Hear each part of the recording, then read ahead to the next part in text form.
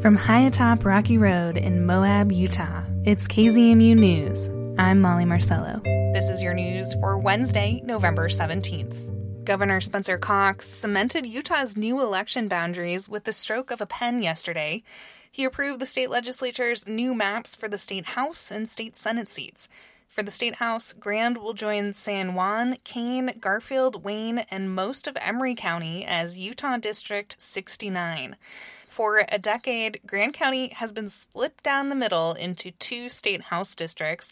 The Grand County Commission asked state legislators to make the county whole again as they redrew election boundaries using updated census data. Commissioner Kevin Walker says District 69 is not exactly what we're asking for, but it's not the sort of crazy gerrymander that we got 10 years ago where Moab was split down the middle. So, if we're only putting on blinders and looking from Grand County's point of view, it's, I think, a tolerable result. Grand is also kept whole for their state Senate seat, which will be numbered District 26.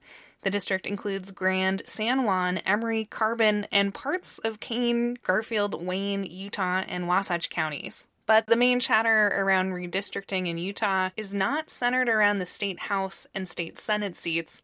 It's centered around Utah's new U.S. congressional districts. Last week, Governor Cox signed those maps into law, amidst protest from some groups. The legislature sliced Utah's capital, Salt Lake, into 4 different congressional districts, effectively dissecting the Democratic stronghold. The Princeton Gerrymandering Project calls this practice cracking, or breaking up an area to deprive it of political power.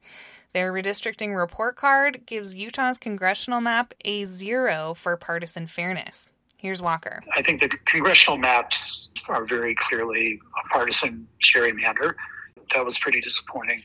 Although the state maps are signed into law, counties are still drawing up their own local districts. Grand's commissioners are considering how to best balance population changes while respecting neighborhood boundaries and other communities of interest. My hope is we can pick a map that everybody agrees is reasonable. I think there's lots of different ways of carving up Grand County into 5 districts. Grand's commission narrowed down their map choices in a special meeting this week. They are now looking at about 5 different options for new districts. I would like to see a map that makes sense geographically, in addition to being fair from a partisan point of view. It's kind of a shame we couldn't have done it a month earlier, because I think we could have set a positive example for the state legislature about how to do things in a open, reasonable manner. Grand County's commission will host their next workshop on local redistricting on November 30th. Walker says the commission would like to make a decision on the new map by early December. You can find ways to comment and check out the options at grandcountyutah.net by clicking on Redistricting 2021. The humpback chub, an important fish in the Colorado River Basin, will move from an endangered species to a threatened one starting today. KUNC's Alex Hager has more. The species was listed as endangered more than 50 years ago when new dams on the river interfered with its whitewater habitats in Colorado, Utah, and Arizona. The new status marks progress, but conservationists like Jen Pels with Wild Earth Guardians say it's not the right move. Downlisting isn't the answer. I think that you keep doing the things and you keep justifying the program because it's clearly working. The species is not as in dire state as it was 30 years ago. But the reality is that, one project on a certain tributary could completely wipe out the species. The humpback chub is seen as an indicator species. When it's doing well, so is the river. But Pels also said the effects of climate change could further threaten the fish. I'm Alex Hager.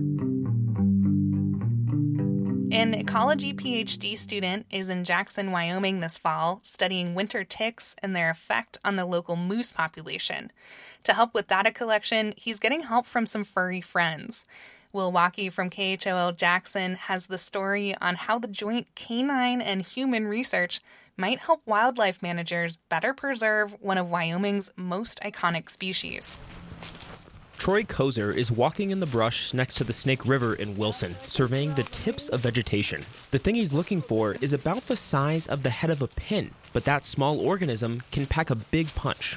There's going to be, 100 to 200 on here, and you can imagine that when a moose is moving through, this is all like moose belly height. Like there's a ball there, there's a ball there. Yeah. So they hit several of these little tiny balls at once. But then you get hundreds of larvae on you, and those hundreds of larvae, they're on for the rest of the year.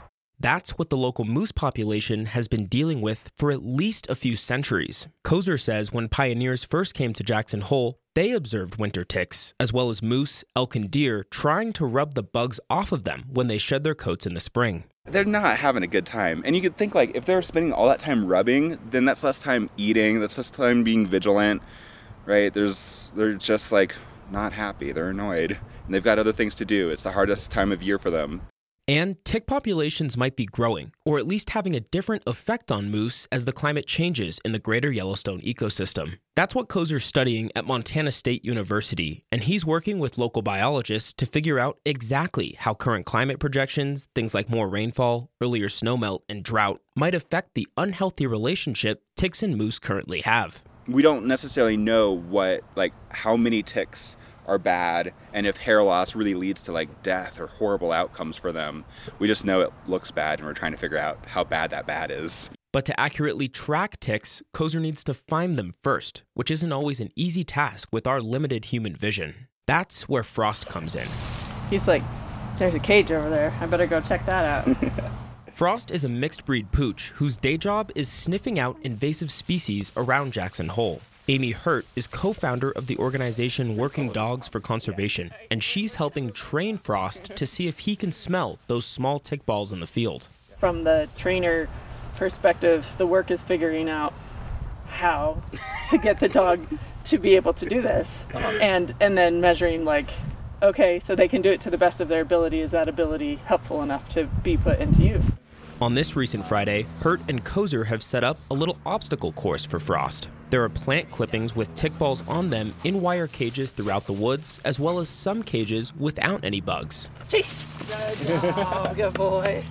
The idea is to assess whether or not the dog can figure out which is which. He was starting to put his butt down as I clicked. When I click, I'm telling him that you're right. Hurt says Frost is getting better at approaching plants more gently and detecting tick scents from farther and farther away. Nobody's ever tried to see if dogs can sniff out winter ticks before, so there's a lot of trial and error. But even small signs of progress could have big impact. He knows tick odor, and he knows that he's most often going to find them on the tips of plants. So he's connecting two of the most important dots. If Frost shows he can be useful in the field, trainers can start taking him out for real to collect data. And though winter ticks will likely never be eradicated in Jackson, Koser says it's important to understand the extent of the problem for local moose. Since they're endemic, for the most part, managers don't really want to know how to get rid of them. It's going to be mostly how much money should I devote to protecting our moose, given climate change, and what we think will happen with the ticks. Koser also says his research is shedding more light on just how much stress moose go through every day. From avoiding trucks on Highway 22, to navigating around livestock fencing, to putting up with tiny, blood-sucking parasites. Will Walkie, KHOL News. This piece comes from our partners at KHOL in Jackson. And that's the KZMU News for Wednesday, November 17th. Get your community-powered journalism Monday through Friday at noon and 7. You can also find KZMU News anytime online at kzmu.org or wherever you listen to podcasts.